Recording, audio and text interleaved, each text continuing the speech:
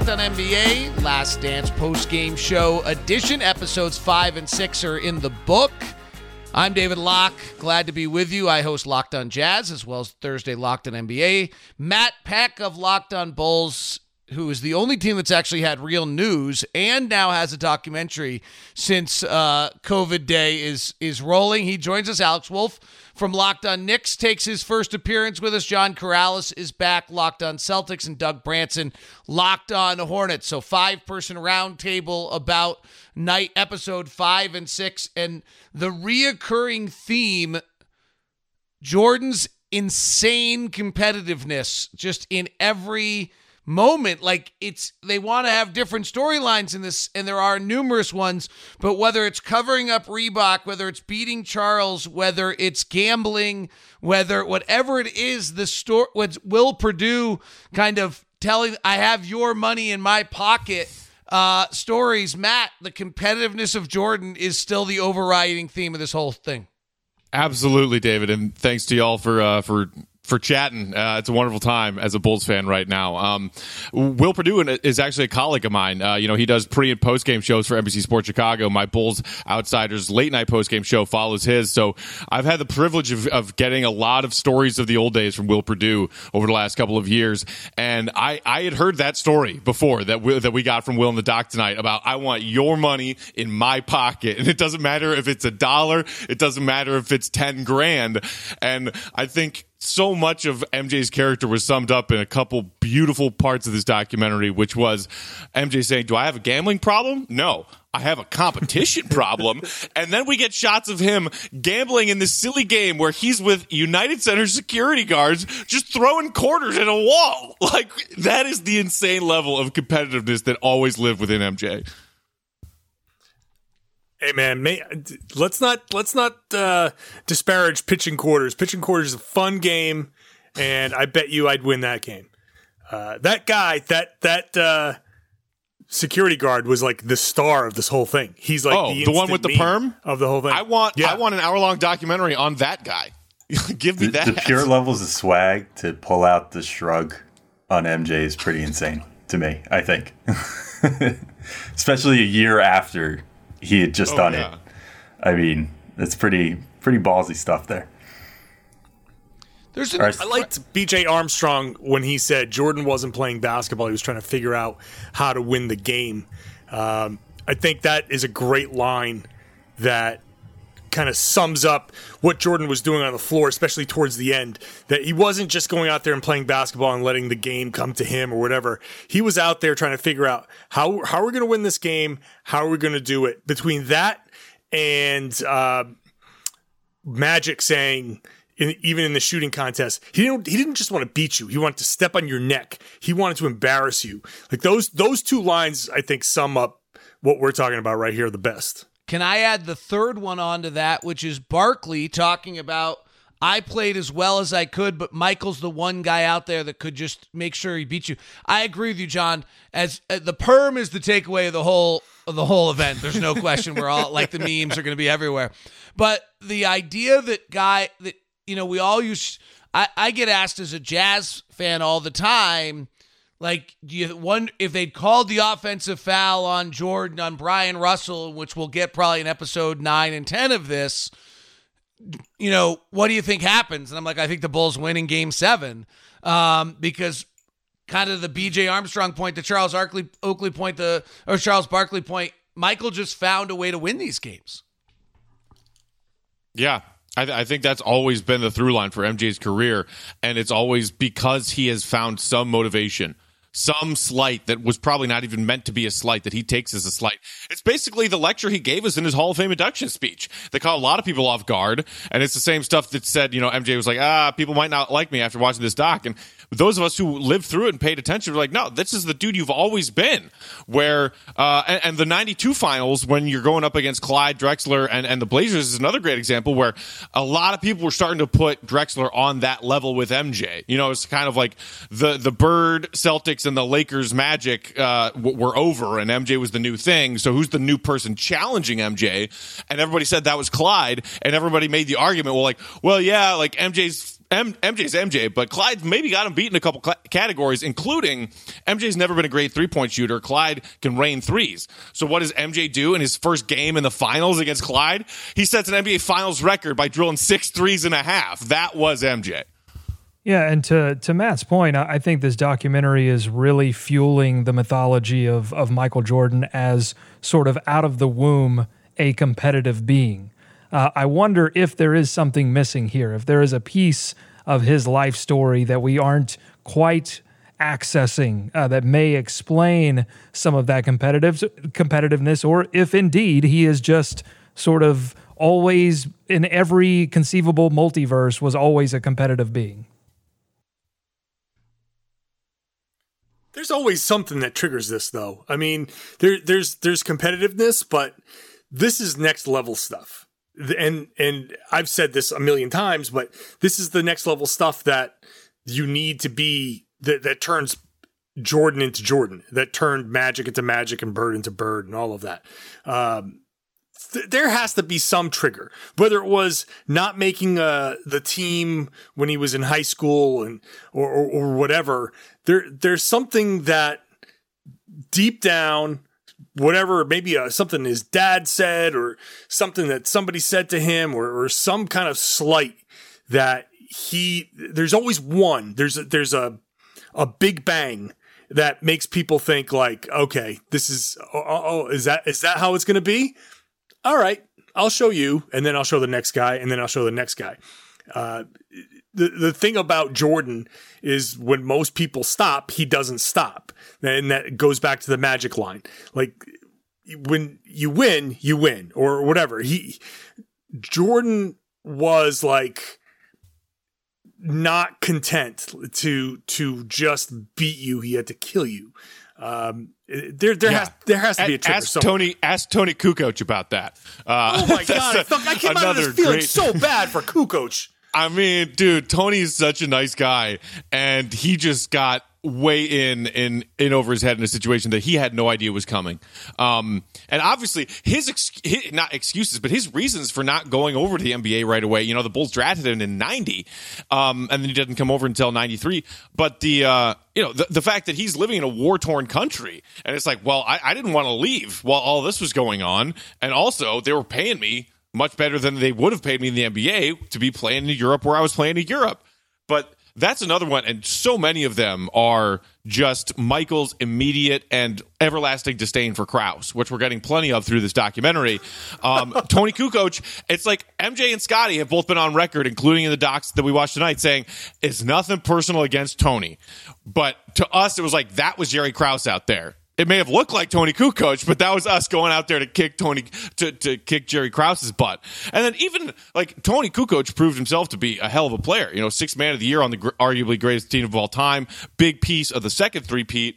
But even like a player like Dan Marley, when we get to the 93 finals part of the episodes, and it's like, oh yeah, Jerry Krause really liked Dan Marley, really high on Dan Marley. It's like, MJ, no one is saying that Dan Marley is on your level, but like that's how we took it. Yeah, that kind of goes to, I think it was David Aldridge said during the show at one point that, Jordan didn't necessarily always even need something to motivate him. He just sometimes made things up to motivate himself. He would take the smallest thing and blow it into a giant thing. And like, that's why, I mean, it hit extra hard, particularly from my Knicks perspective, to see, he got the actual ammunition for once, the whole Atlantic City, scandal, and basically eviscerated the Knicks for 4 straight games. And that was him with real motivation, not even just a perceived slight by somebody. That was a real slight of people going in a little too hard on him in the media for something that ultimately, I mean, probably wasn't a huge deal, but to the point that the documentary made, it was really just, it was a time when Jordan was like a god, and at a certain point everybody tries to tear you down when you reach those levels of highs. All right, Alex's first point there is one I want to get back to because it gave me a funny thought during this documentary, during episodes 5 and 6. Today's show, Locked On NBA post-game show to The Last Dance, is brought to you by Built Bar. Built Bar is redoing what you think of energy and protein bars. The energy and protein bar we're most commonly used to is the one where you better grab a glass of water so that you can get that grainy, dusty flavor down. Nope, this is unbelievable. The taste of Built Bar, I'd almost call it marshmallowy. I mean, it's got such an incredible texture and taste to it. Yeah, that's a good description. I've been wondering how to describe it. That's the best way to put it. Almost like nougat. Am I right? Almost like a Three Musketeers in a way. Oh yeah, Alex, yeah, the Three Musketeers calling the Built Bar. I had the mint chocolate cream today during my round of golf. It didn't help my swing, but it did taste good. Yeah, you didn't lose like $100,000 on the golf course though, right? So if you're enjoying a delicious Built Bar and not losing $100,000, that's a good day. No, but Michael belongs to the club up the street from me, so I probably could if I wanted to, right? Like, exactly. I don't think he let me pay him in Built Bars. Built Bar's amazing. The flavor's amazing. And then the numbers on it are mind-blowing. So the bar I had today was the mint chocolate cream. 110 calories, 15 grams of protein, and only 4 grams of sugar. When you start comparing that to probably the most popular men's out there, it's a third of the calories about. Goes from 38 carbs, and instead Built Bar only has 5. Instead of 21 sugar grams, you've got 4. It's perfect health, great taste. It's Built Bar. Go to BuiltBar.com, promo code Locked On, and you get $10 off your first box. And the really cool thing is you can actually get the mixed box with all the super flavors, or you can build your own box. That's it, BuiltBar.com. Use the promo code Locked On.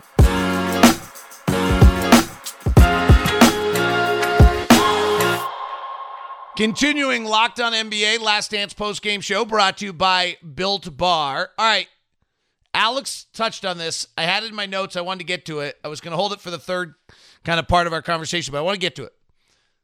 All right, Jordan's upset because Marley, as Matt points out, Marley's supposed to be as good as him. He's mad at Drexler because he's been mentioned the same sentence. He's mad at Barkley because Barkley won the MVP that year. He's mad at Tony Kukoc for absolutely no reason.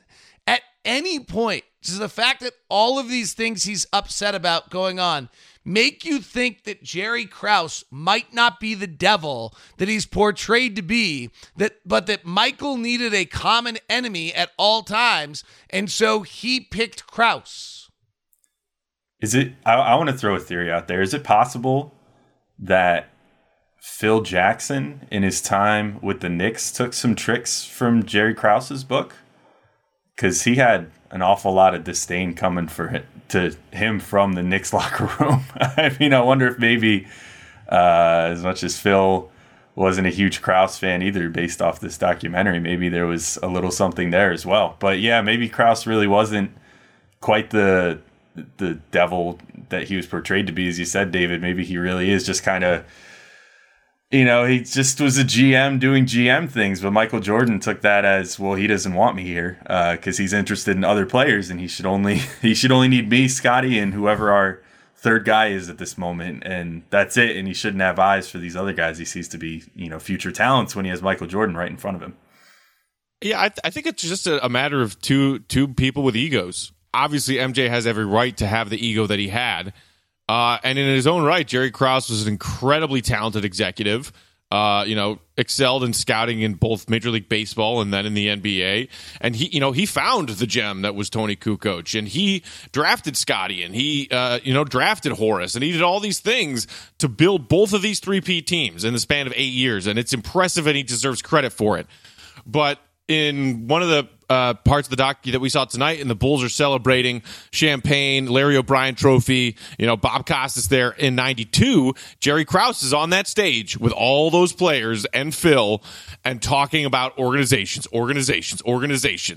That bugged MJ more than anything. And you heard him say that again in his Hall of Fame induction speech, where he was like, I don't know if Jerry's here. I didn't invite him. Like, it bugged the crap out of MJ to hear that somebody else was trying to take credit for his achievements. But they're the same. They're doing the exact same thing. Jordan Jordan's pissed off because he's not getting the credit. Krause is pissed off because he's not getting the credit. They're both trying to claim credit for something that they both do. Does Jordan win without the moves that Krause makes? I mean, he's still Jordan, so yeah, maybe he wins, but does he win 6? I don't know if he wins 6. A lot of those moves that Krause made were key moves that helped fuel 6 championships. Does Krause build 6 championship teams without Michael Jordan? No, probably not. They kind of needed each other to do what each other did. The one thing, whether intentionally or not, having that common enemy is either a stroke of genius or an unintentional stroke of genius. But to have the team unified around a hatred for somebody there, and to be able to deflect a lot of the blame for maybe things that could have torn a team apart internally and kind of push it onto a front office guy, I thought that's an underrated part of how this kind of was held together. That they hated Krause. Kind of Jordan saw everybody in the world as competition except for Scottie Pippen, and they were both unified in their hatred for Krause.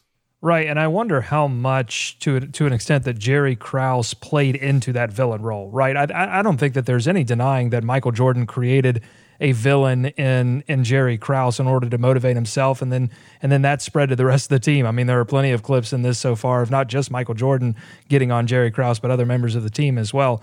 But I wonder by the end, Matt, and you could probably shed a little bit more light on this, like how much Jerry leaned into that persona. And he knew by the end, Krause knew that he had sort of control of the situation and was going to push this breakup, whether people liked it or not, and how much he sort of fed into that GM as villain role. Yeah, I think maybe at a certain point, Jerry just kind of accepted the situation. But I do know that it did still bug him well after the fact. You know, he stuck around for 5 extra years after the dynasty broke up, tried to relaunch the Bulls with, failed experiments, Elton Brand and then the Tyson Chandler and Eddie Curry experiment. None of it worked. And so in 2003, the Bulls moved on. And even all those years later, Jerry Krause unfortunately passed away a couple years ago and then was, posthumously inducted into the Basketball Hall of Fame. Deservedly so in my opinion. But he started to write a memoir in his later life, and it went unfinished. We've actually published a few excerpts of it from our Bulls insider, Casey Johnson at NBC Sports Chicago. But he clearly was bugged by it. And he had a different interpretation of how things went. And he thought that he was misquoted a lot. He thought that he was misunderstood. But in some ways, maybe he did also understand, like, hey, if this team needs a punching bag, if this team needs a villain to unite together against, I guess I'll be that guy. But I absolutely do not think that is a role that Jerry Krause ever loved playing. I'm going to throw the other scenario out there. That was Matt Peck, Locked on Bulls. You're hearing there. Previously, you heard Doug Branson, Locked on Hornets, John Corrales, Locked on Celtics, and Alex Wolf, Locked on Knicks. I'll give you the next theory on this one. Who says Phil didn't just create it? Did exactly what John Corrales is talking about, which is create the common devil being up in the front office for all of us to bond against, and that's how you hold a team together through all the thick and thin of everything else and keep it together for all these years, is have Jerry Krause be the guy that is against you. It's certainly conceivable to give Phil credit for that. And it's funny because, I mean, fast forward 20 years or so, and Tom Thibodeau did the exact same thing to MJ's teammate John Paxson when John Paxson moved up to the C-suite for the Bulls. I think Phil was a genius in so many ways, and he knew, as the puppet master, the Zen master, whatever you want to call him, how to get the best out of everybody. I think if you're going to give anybody in this dynasty story more credit than maybe they don't have already, everybody knows MJ's the GOAT. Everybody talks, a lot of people saying, oh, Scottie Pippen was so underappreciated. And then even other players, like people watching tonight being like, dude, Prime Barkley was a beast. So it's fun to see that stuff. But in my opinion, Phil Jackson, I mean, the dude just won. And he did, and he won 5 more times with Kobe's Lakers. Like, the guy just, I don't think Phil Jackson gets enough credit. As crazy as that might sound, because of course he's going to go down as one of the best NBA head coaches of all time. He knew how to play. He was playing 4-dimensional chess while Jerry and MJ and their egos were playing checkers. Well, I mean, it's certainly like, I can see how now when you're watching these guys and you start to see a little bit more of what makes them tick, I can see how Phil Jackson would learn how to press all of those buttons. I mean, you have the element of like the Dan Marley thing. Where did Jordan hear the Dan Marley thing? Did Phil say, hey, you know, Jerry really loves this Dan Marley. I mean, he thinks he's an amazing defender. Like, that line alone, what I just said, if that was the exact quote, Jordan, you can see the fire burning inside him. Like, oh, okay. So he thinks that? All right, I'll show you. Like, that's all you have to do is say, oh yeah, Jerry really likes this guy. He thinks this guy's like the future of the NBA. Boom, done. He's toast. Next. So I could see that being a motivational tool. I don't think any motivational tools were out of bounds when it came to Phil. I like the idea of Phil Jackson as just like personality arsonist. He just walks around the facility just setting little fires in each of the players. I like that description. Personality arsonist. I want that like as a lower third during the documentary. Just show Phil and as a lower third have pure personality arsonist. Right. Just like Barack Obama's was former Chicago resident.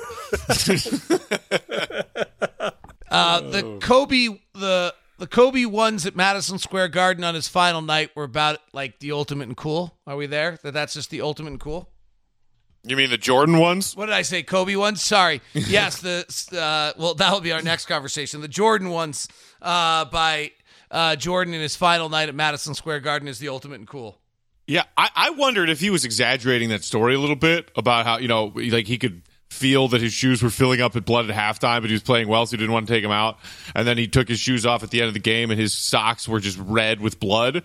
I mean, it's MJ. I'm not going to accuse him of exaggerating that story, but like, dude, just change the shoes. If you're bleeding profusely from your feet in the middle of a game, like that's just bonkers. All for a symbolism of it started here at the Garden with these Jordan 1s. It's going to end here at the Garden. Like, come on, man. Hey, swag sleeps for no man. You know, you gotta just play through the pain. That's what it takes when you're, when you're trying to pull off a good look on the court. I gotta say, as a sneakerhead, that definitely resonated with me. That's the type of move that I would probably make if I was the best basketball player in the whole entire world ever, and had my own sneaker line and was coming to a close. I probably would have gone back to the start too. I thought it was pretty cool though. I mean, I'd honestly never known that, as a Knicks fan or a basketball fan, that he busted out the Jordan 1s for the final time at the Garden. And I think it sounds like that's the only team that he gave that treatment to. So what an honor, that Alex I guess. just made himself the greatest basketball player in the world with his own signature shoe and got the experience of it. I thought that was impressive by Alex right there. Shout out to Dolores Jordan, because the Air Jordans do not happen without a mother giving her son some solid advice. Hey, MJ, go take the meeting, listen to what they have to say. Well, and you know what? If we want to talk about the little faux pas of the Kobe ones, if Jordan had signed with Adidas, we all saw what they did to Kobe with his sneakers. Putting out those cinder blocks at one point. So, yeah, probably a really good thing that ultimately Jordan's mom made him go to that meeting with Nike and got him set up with the Air Jordan line rather than whatever Adidas would have come up with at that time. I'm also a sneaker guy. No, I'm also a sneaker guy. I got 4 Jordan 1s sitting here somewhere. The fact that his mom mommed her way into changing the course of corporate history. Like, if Jordan would have just gone with Adidas because he loved Adidas at that point. Imagine Adidas getting Jordan and how that changes Nike's trajectory. Nike doesn't have its influence. what has Nike used all of its influence to do in college basketball? What has Nike used its influence to do on the secondary market? StockX probably doesn't exist, or not like it does now. Like all of these little dominoes, all because mom was like, come on, Mike, just go hear what they got to say. Well, and even that's wild to me. It's wild. In the doc, I believe they also said that Adidas wasn't even going to do a signature shoe for Jordan. So he wouldn't have even had, I mean, presumably for at least a couple years, would have just been wearing whatever their basketball model was. And maybe they don't even do the band color scheme or the crazy marketing or anything like that. Maybe what's on his feet is just no big deal at all, and he just kind of plays in whatever, and then there's not this whole movement, as you said, of sneaker culture as it is today, which was basically dictated by Jordan during the 90s. Yeah. And the numbers that they were talking about, like Nike's goals for what they wanted to sell in that, first year of the Jordans. And they wanted like $3 million in sales of the Jordan 1s. And they made 126 like that. That is nuts and as several people in the doc pointed out, for a rookie pushing shoes like that. I mean, it is why Nike and the Jordan brand is what it is today. What an insane start out of the gate. And then think about now, Jordan goes to Nike. Nike does not have a huge footprint, pardon the pun, in the NBA. They are track shoes. I'm just drawn to that as New Balance comes into today's NBA, and they have Kawhi, and they're starting to try to get more New Balance guys. But the band color scheme, that's brilliant marketing. The thing that drove Nike and Jordan was the marketing. Air Jordan was a just brilliant marketing scheme. And I just watch what they did with Jordan and what New Balance is not doing with Kawhi. I think it's just, now that kind of a little bit more of the backstory, you can contrast what Nike did to get Jordan and pump Jordan up and what like New Balance is not doing with Kawhi. It's just a real interesting dichotomy now that I see it. And his insane competitiveness leaked into his sort of fanaticism about brand purism, right? He's as fanatical about winning games as he is about being a Nike brand ambassador. There's a story that Jordan, as owner of the Charlotte Hornets, he scrimmaged with them one day when Adidas was still making all of the gear for game day, and so he had some warm-up gear on, and he covered up the Adidas logo while he was warming up with the Charlotte Hornets because he didn't want he didn't want to wear anything or show that he was wearing anything. He's not going to be one of these guys that's caught with it, like one of these guys that works for Apple and gets caught, with an Android phone. He's not going to be one of those guys. We got another example of that in the doc when they were talking about the Dream Team, and he's up there accepting his gold medal, and he cleverly drapes an American flag over the Reebok part of the label on his USA team warm-up. And it's like, well, nobody's going to get mad at you for it's not I'm just covering up a brand label. It's like, well, I'm a gold medal Olympian, and I've got the American flag draped over my shoulder. I dare you to say something about that. That's the untouched story of this documentary so far, at least in my book. We'll touch back on that as we continue. We'll also touch on the Kobe Bryant relationship. Anthony Irwin, Locked On Lakers, will join the party here as we keep expanding out in our post-game show and get his thoughts on things as well. And there's more to discuss inside of this. All coming up as we continue. Brought to you by Built Bar. Go to BuiltBar.com. With the promo code Locked On, you get $10 off your first box. It's the Locked On NBA post-game show to episodes 5 and 6 of The Last Dance.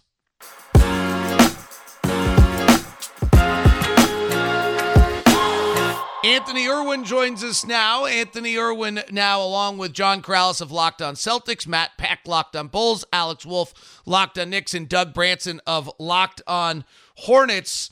There's a bunch of different topics to get into. The Kobe relationship we'll touch on here before we're done. Republicans buy shoes too aspect of things. I've got an interesting angle on that I'll share with you guys.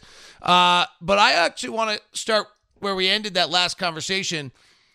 I actually think the American flag over the Reebok logo is the beginning of like what we know now as the player movement. Like the league's now run by players, right? The idea that Jerry Krause could basically run Phil out when Jordan wants him back could never happen, I don't think, in today's day and age. I actually think this all starts with Jordan exerting his power. 3 other players did it as well, or 2 other players did it as well during that time period. In that setting, at the Olympics, that big a moment that he had enough guts to throw that over and nobody could do anything about it was the beginning of what we now know as the kind of the strength of the players 30 years later. My thing there is, like, Jordan was eventually chased out of the league by Jerry Krause being such a moron with how he handled Phil Jackson. I think there's a lot to it, because you had such a collection of stars, and I think they all kind of came together and recognized, holy crap, look at the event that we are. We should be able to wield more power. And then it just so happened that the league at that time wasn't quite ready for it. And eventually it cost us all a couple prime years of Jordan's career. Well, this is also the time of the league where Jordan is the unequivocal star, and the league has been now saved by star players, and it's been marketed by David Stern as a star player league. We get the single player, and it's Jordan in the Bulls versus Patrick Ewing in the Knicks. Once the league started marketing these guys as individuals, that was planting the seed for player empowerment. This right there with a flag and basically thumbing your nose at a sponsor and facing no repercussions, that's the seed sprouting. That's everything that they've tried to build is now busting through and moving forward. Once the league gets profitable to a point where these guys are making so much money and you've invested so much in them that you have no choice but to kind of cater to their whims. Can we also take a second to marvel at the brilliant chess move that putting the American flag over the Reebok logo was? Because it's not like Reebok can complain, hey, please move the flag so that we can show our logo at the Olympics. It was so smart by Michael. That was incredible. Yeah, and I think that, when you talk about this development, this building towards it being a player empowerment kind of league, it's kind of crazy to think that that's happening simultaneously to MJ getting sick of being the face of that league. It's like players are becoming more empowered. It's a league that is being made about its stars and how marketable its stars are. And its most marketable star, as we saw in these episodes tonight, is getting so sick and tired of everything that goes along with that. And that's just the rewind to 93. We're not even at 98. So I that's why I'm not at all surprised that MJ, and I don't believe for a second that it was an unofficial suspension for 2 years from David Stern. I've never bought that conspiracy theory. I think MJ got burnt out, and it's crazy that he built up with his own power and his competitiveness and his amazing skill and charisma how powerful this league became and how powerful the players in the league became. And at the same time, it just started driving him crazy.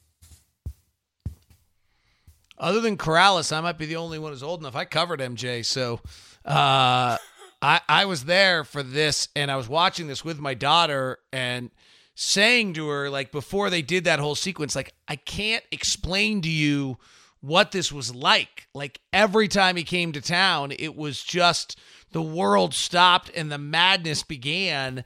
And I was like, well, it might be the Beatles. It might be the Rolling Stones. She's like, well, I don't really know what those are either. I was like, yeah, it's a good point. But I didn't, the magnitude of Michael, they're trying to portray it. I think they're doing a good job. I'd actually having lived through it, I'm not sure that they've grasped it all. Like, that's the best way I could describe for those who are listening to this podcast that weren't with us or weren't fans in 91, 92. Like, most of our players in the league, right, are Kobe generation, not Michael generation. So they didn't live through it. Like, it's bigger. My memory of it is bigger than what we're even seeing. Now, I covered the 96, 97 finals and the 97, 98 finals. I mean, it was just, that was the peak of it, and it was insane. It's actually kind of ironic, right? That this is coming out at a time where there is no other real stimuli to get our attention. And that was kind of the vacuum that existed around Michael at that time. It felt like nothing else was going on when he was playing. Jen asked me, hey, you got to see him not live, but you got to watch his games while they were going on. And I said, yeah, NBA on NBC, everybody knows the music to it because Michael built that thing, and it was appointment TV every single weekend, and it's something we haven't quite seen since, and I don't think we'll ever see quite ever again because of the amount of other noise there is going on elsewhere. If you aren't really into basketball the way that sports fans might not always be into basketball. That was also an era where Jordan, he didn't really have a true contemporary. So Bird and Magic were like contemporaries. They drove each other, and they were the faces of the league. Nowadays, you have LeBron, but you still have Durant. You have Kawhi. You have the guys like where you can actually have a discussion. If you had to win a series, which guy would you start it with? Like you can actually have a little bit of a discussion. But back then, like that moment when Ahmad Rashad, they're in Barcelona, and he says, "So, Mike, last shot, who's taking it?" And Jordan's like, "Me." Like that's the answer. That's the answer. Like, of course, Ahmad knew the answer too. Right, but no one is as big as Jordan in the league. There wasn't even anyone close. No, I mean, I don't think so. But, we mentioned earlier, the year after that, Barkley won the MVP, not MJ. And on that 92 Dream Team, Barkley was the best player. Like, obviously, they were a dominant team across the board, and it's like a team fully comprised of Hall of Famers, but Barkley drove that Dream Team. And I think a lot of people forget about that fact. So, yes, I agree in the sense that, like, there are no contemporaries because a lot of people who watched MJ play say it's MJ and then it's everybody else, and it's not close. There are contemporaries because they played with him on that Dream Team. I'm fighting you on this one, Peck. I'm fighting you. All right, if we list the top 10 players in the NBA, Jordan's in it, and there's not another player from that era in the top 10 players in the NBA. And I'm not sure there's one in the top 20, right? Like the next two best players in that era where Barkley stole an MVP from him and Malone stole 2 MVPs from him. Are you putting Barkley or Karl Malone in the top 20 players of all time? That's tough. I mean, I'd say they're both on the fringe of that. So they're good. Probably just outside Patrick Ewing's the other one. Like, Ewing is the one that I was going to get to next. But I mean, all three of them are championship lists in the sense of probably because of Jordan. But I'm also going to say, like, that's not like what, like. But do you understand? Like, the reason they aren't as heavily regarded and esteemed is because they all have one thing in common: they lost to MJ. Like, if Ewing had a ring or two, if Barkley had a ring or two, if Drex had a ring, like, maybe you're talking about those careers in a different light. Maybe you do refer to them as guys who are, top 20, top 30 all-time players. Would we maybe put Hakeem Olajuwon in the top 20? I think that's maybe the one guy you could really argue. Yeah, 100%. I think Olajuwon answered the question the Matt just brought up. They had 2 years to go get their titles, and they didn't do it. Olajuwon knocked Malone out in the first round of the playoffs and knocked Barkley out in a different stage in that one. So I'm with Alex on that one. I think Olajuwon's the next best player of that era, and David Robinson's probably the third best player, with Malone, Barkley, and Ewing all in the next grouping. I think it's also interesting because Pippen could have technically maybe filled that void a little bit too, and he was on the same team. And then this was also kind of the genius of Michael, was that he would go out of his way to torch Dan Marley or torch Tony Kukoc in an Olympics. Anybody that he saw as a potential threat, he nipped it in the bud early, and that conversation was over quickly. I do think the caliber of those players was kind of lacking, but Michael made sure everybody knew that there was Michael, a giant gap, and then whoever wanted to say they were the second best player in the league. It's a fascinating debate that Matt brings up of, is the gap just because Jordan took all the oxygen in the room or because there was a gap? Can it be both? the deep philosopher. Irwin Stubbs no, but, I mean, it's always somewhat both. I mean, you can say that it proves my point that he had no contemporary. If he truly did, then he wouldn't have been able to take the air out of the room. You know, he would have gotten challenged. It would have been, again, I go back to Bird and Magic. They would have had their moments against each other. You know, there would have been battles. So it's Jordan won every battle. Barkley couldn't do it. Malone couldn't do it. No one could do it until he was gone.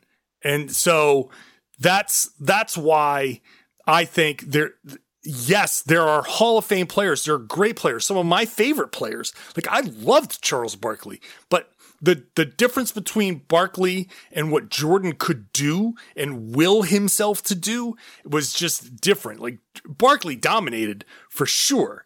But Jordan could just take it to a different level that didn't exist in most other players. I'd say almost every other player in the league when he was playing and at his best. And you don't have that in any other era, except for maybe you got to go back to the 60s and Bill Russell.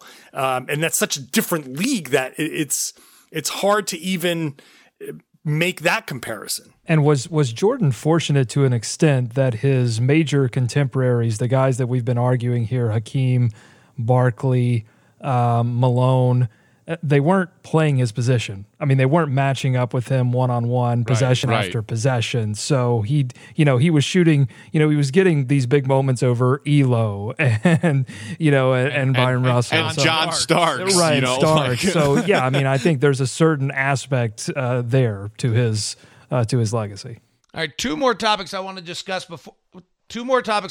before we wrap this up. One of them's maybe personal because I'll share. In 1990, I worked on the Harvey Gantt campaign. So it would have been really nice if someone had said something instead of allowing a white supremacist racist to win another election in North Carolina. Not that scar is still real for me 30 years later. But what do we think about the fact that Jordan just completely ducked that aspect of the responsibility of his? And I'll start with the North Carolina guy, Doug Branson. I mean, it's always going to be a troubling part of Jordan's legacy. And he, even as owner of the Charlotte Hornets, I think he's done what is necessary, but he doesn't necessarily go above and beyond what is necessary. I think back to the riots, to HB2 that happened in Charlotte while he's been owner of the Charlotte Hornets. And he certainly has come out and said the right things and done some good things in both of those cases. But I don't think anyone would ever accuse him of going above and beyond in either of those situations. So I think that's always been a part of his legacy. But I think part of it's unfair too. I mean, I think we know that the quote about, Republicans buying shoes, that there's some mythology around that quote, just as much as we build this positive mythology around Jordan. I think that there's some negative mythology around that as well. I think he's just a stone cold capitalist, and he doesn't ascribe similar passions to other things that he does. Money, power, and winning.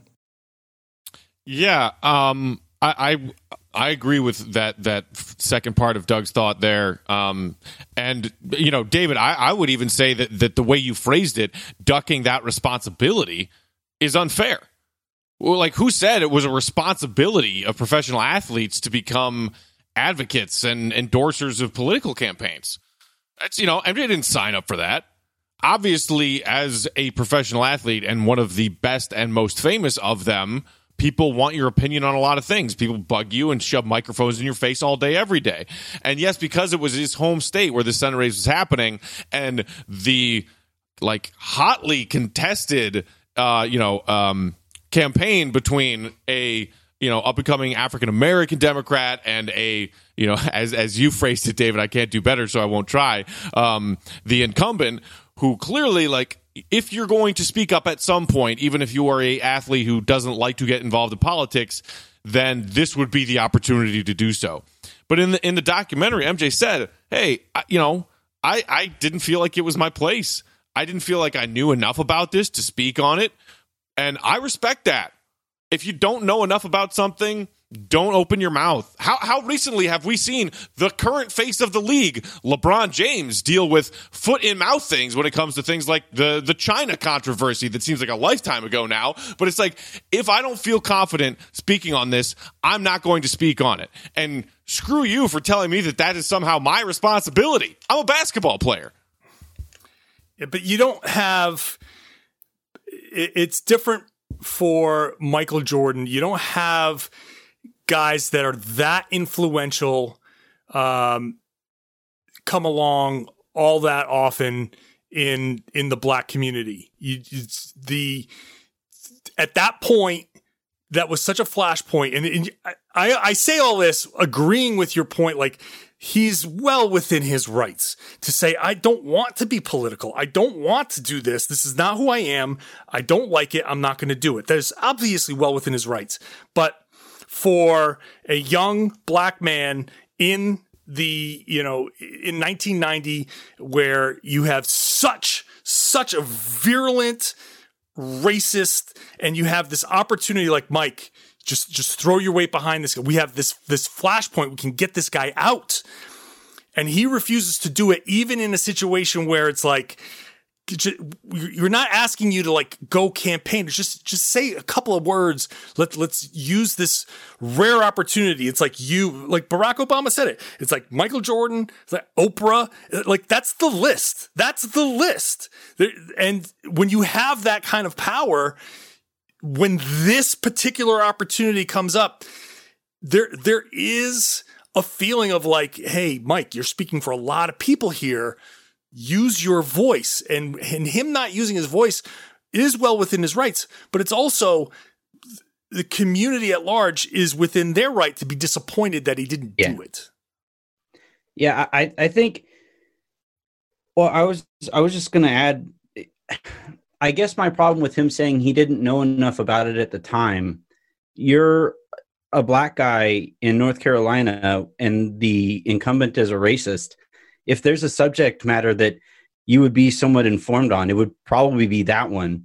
And look, like you said, if he is apolitical, if he doesn't want to get into that, if he understands that it's going to cost him money, then fine. But, it's also fine for people to take issue with that when you have so many people who come from similar backgrounds as he does, who could use a boost every so often in terms of the societal issues that were going on at that day. If they're frustrated at the fact that this guy who could wield some power here and could bring about some change is opting not to because it affected his already fairly thick bank account. I see that's the problem though. I don't think that the whole Republicans buy sneakers too thing is real. MJ said it in the doc, and I'm with him. That's just an off the cuff joke of a remark. I don't think he was trying to protect his sneaker dollars by avoiding that. I think he avoided it because he didn't want to get involved. Because quite frankly, back then, sneaker culture was fairly new at that time, and I doubt that many Republicans were buying sneakers back then anyway. Fact. I was actually going to say, based off the context of the times, it's, and I say this as someone who was born in 1990, so, I can't really speak to actuality of what times were like at that moment. But like the framing of the whole Jordan thing reminds me a little bit of, and I mean, it looks bad now because of now we know everything else that went on with him, but O.J. Simpson, during his peak fame, when he was arguably the most high-profile black athlete on the planet, or one of them, he was famously apolitical as well. And in a way, Jordan sort of followed his blueprint, in a sense, of just sort of staying out of it. And I do think a very good comparison. Like for those who think that's strange because of what happened with OJ, that's actually a really good call by Alex right there, because that was the model of the African American nationwide spokesperson, and we really hadn't had until 1992 an African American worldwide spokesperson in any way until Jordan in the 92 Olympics. So that's a good call, Alex. Yeah. Well, and the other thing I was going to say is it's a little different to compare guys from the 90s to guys now. Because I think that now it's easier for someone like a LeBron James to log on to twitter.com and quote tweet Donald Trump and say, "You bum," and yell at him for whatever.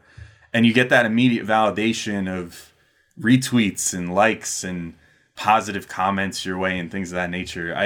I wonder if maybe there's a part of Jordan that just worried about what the reaction would be to him going political, in a time when it was, I guess, different. You know what I mean? It wasn't, it's all news, back then, rather than having social media where you can see what the average person, or in his case, the average African-American thinks of what you think of what's going on. Instead, it's, predominantly white voices, writing columns in newspapers, writing the articles about him. I think that coming out in support, maybe it would have definitely helped the campaign there, but it also might have had its own backlashes on him, particularly considering he played basketball in the Midwest, which, like, Chicago, not exactly a, quote unquote, the Midwest, like the more conservative parts of it, but there's just, here in Chicago, like there's a we lot call of, that flyover country. Yeah, I feel like there's just a lot of factors. It's a very complex issue to discuss. I think. Let's close with where they opened, and it's interesting. The relationship with Kobe was the open of the show. It's so contradictory and paradoxical to every other aspect that we've seen out of Jordan, right? We opened our conversation about just these myths he made up in his mind of someone thought Marley was better than him, and yet here's the guy who actually might be. And there's the shots, like he's going to take the game, he's going to go one-on-one, and I'm going to put it on him. But at the same time, there's this Kobe version of the story of him being this incredibly helpful mentor, which seems to be really contradictory to everything else we've seen out of Jordan.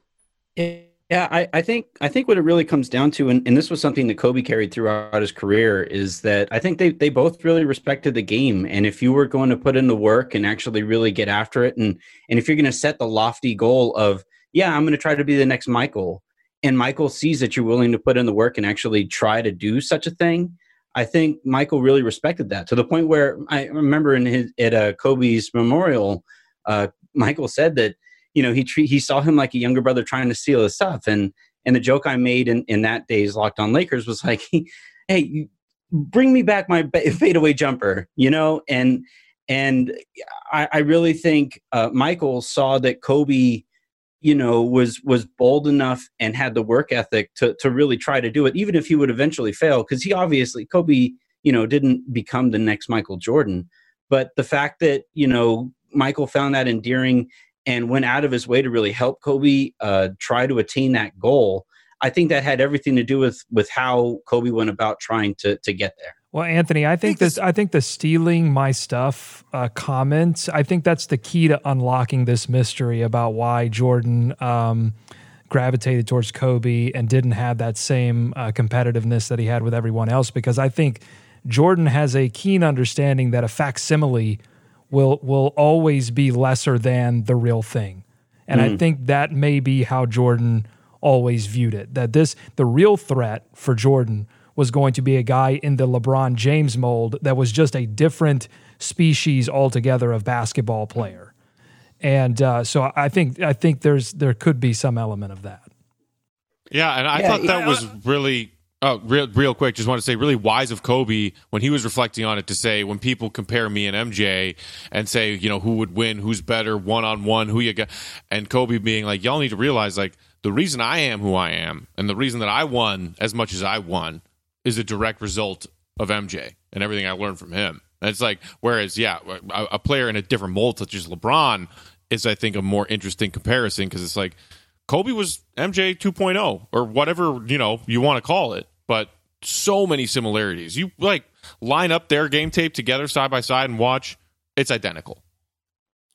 But I also think this is an example of how this story is being presented in the documentary versus reality as well. Because in the documentary, we only see Kobe talking about Jordan in these glowing terms and, oh, he helped me out, he was very helpful and all this other stuff. The entire documentary is Jordan just cutting people down. And now we have this softening of Jordan, like, oh yeah, I saw this guy. He was kind of like the net. Yeah, I'm going to help him out. What came across to me was like, Jordan saw Kobe. They're in that first All-Star game. He's a 19-year-old kid, and they're talking about him giving advice while they're standing next to each other. And it made it feel like in that moment, he's giving a 19-year-old kid all of this great advice. But meanwhile, Jordan, in his eulogy of Kobe, was talking about how annoying Kobe was and how much he bugged him over and over and over and over again until Jordan was like, finally like, okay, fine, I'll help you out. Which speaks to Kobe's persistence, but also speaks to Jordan maybe not being so willing so easily to help Kobe out so much that eventually it had to kind of work your way to that level, which he ultimately did, and it's great. But I think the presentation of how it happened in the documentary left out a bunch of steps that maybe Jordan wasn't quite as willing so early to kind of help Kobe out as much as he did. I mean, is it worth noting too that this moment with Kobe that was referenced in the doc happened in '98, which Jordan knew at the time was going to be his last season, presumably. It seemed like he had that laid out well enough in advance. And, Kobe was no threat to him at that point, whereas the other guys, Kukoc, a threat to his job, sort of, or Scotty's job, or whatever they wanted to call it. Drexler, a threat to his claim to fame, to his championship, and Barkley, same thing. It seems like that's sort of the thing to me, is he probably just saw Kobe as like, oh, this is a kid, he's coming up, he idolizes me. And Kobe did probably bug the crap out of him and eventually get him to teach him some stuff. But I think ultimately the reason that Michael was willing to be hospitable to him is because he knew that, Michael had to know, Kobe Bryant was going to be waiting for him in the finals. There was no harm in letting him pick his brain. It was a harmless thing, and it was like the rare soft spot of Jordan, but only because he had already kind of resigned himself to not coming back again. So he already knew that. Yeah, he's RoboCop. He did the threat assessment. He was like, no threat. Exactly. We can take it a step further, and Jordan, knowing that he was leaving the league, and said, oh, I'm going to impart all my wisdom on this kid out west. So the Bulls can't put it together and win without me. Like, he's on his way out. Screw Jerry Krause. Scotty's gone. Everybody else is gone. Screw the Bulls. I'm going to give my knowledge to somebody else on another team, not to Tony Kukoc. I'm going to give it to somebody else on another team, and we're going to screw the Bulls, and they're just never going to win again. The reincarnation theory of Michael Jordan. I love that, John. Well, it's also if you're gonna have a myth and then have it continue to be built after you step away from the game, isn't the best way to do that to have some guy who plays exactly like you? And so like you're going to leave this league, and hey, while I'm gone, I want you guys to continue thinking about me. Maybe there's a chance that the best player in the league plays a lot like me. I think that would probably help Michael. It would probably be a net positive at the end of the day. What do they always say? Imitation is the best form of flattery. Yeah, right. It was probably endearing. Yeah, it was probably annoying for a while, but it was also probably endearing that Kobe thought, hey, the best way to be the best player in the league is to play like Michael. I'm sure Michael took that as a compliment. That was probably when he thought about it. And I think all the stuff you're talking about is also true. You guys are talking about with like Kobe wasn't the threat that the other guys were during Michael's prime, and while he was still vying for championships, and he still thought he was going to be in the league the next year. I think that's all a factor too. But I also think there's a big the big kind of thing that was left unsaid there was Michael really wanted the best player in the league potentially to look a lot like him. Doesn't it kind of like make you think a little bit too, if that trade, the rumored trade of Scottie Pippen basically for Tracy McGrady had gone down, what would have happened if Michael was teammates with McGrady, if he would have gotten the mentorship route like Kobe, or like the scorn role like a Kukoc? Like I think about that a lot, about how Jordan would have treated McGrady had that trade actually gone down. I would probably guess Scorn because I don't think he wanted the best player in the league to be on the Bulls. Yeah. Like he wanted the Bulls was going to be his thing, right? Like he's probably really enjoyed John Paxson's time as GM, right? Like he's really thoroughly enjoyed how things have gone there, I would imagine. That makes one of them. Matt Paxson, you're going, wait a sec. Right. You just made me consider John Paxson's GM again after I got to watch another 2 hours of Bulls greatness. And we're like, after what I've been through, how did Anthony Irwin bring Matt Peck back to like the doldrums of his last few years? It is a new day here in Chicago. Bulls fans are forward thinking. We're excited about Eversley. We're excited about Arturas. You know what? That's why I'm so happy that Bulls front office news dropped as this doc was about to start, because I think Bulls fans would have just been so jaded by all of this, because it's like they keep living off of these glory days financially, ticket sales, merch. Like the Bulls are a global brand because of this man, Michael Jordan, and the other pieces of the dynasty. And Bulls fans were getting really sick of them living off of that. They have not won. They've made one conference finals appearance since the dynasty broke up. And I think that the fact that in present day, as weird as things are with COVID-19 and the NBA shutdown, the Bulls are the one team making headlines because they're actually finally making changes. And Bulls fans are watching this doc saying, thank God, it's about time.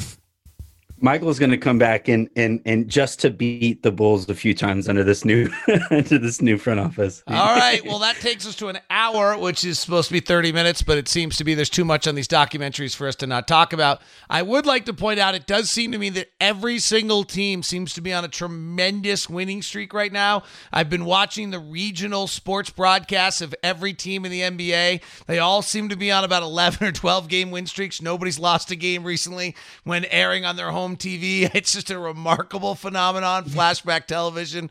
We'll be back with you next Monday with another Last Dance post-game show. Tuesday, Locked On NBA returns with Wes Goldberg, David Ramil. Wednesday, John Corrales will be back with you with Jake Madison. Thursday, I'll be with you, and then Anthony and Adam Modis with you on Fridays. Your favorite NBA show in your favorite NBA team has a daily podcast that's continuing, whether it's by Alex on Locked On Knicks or Matt with Locked On Bulls, along with Jordan Malley, his co-host, John Corrales, Locked On Celtics, Anthony Irwin, Locked On Lakers, or Doug Branson, Locked On Hornets. I'm David Locke. Hollinger and Duncan have got a new episode out for you, as well as Chad Ford's been doing a bunch of redrafts. So right now, tell your smart device to go play the most recent episode of Hollinger and Duncan, and go to BuiltBar.com to make your own box, get $10 off with the promo code LOCKEDON. Have a good day.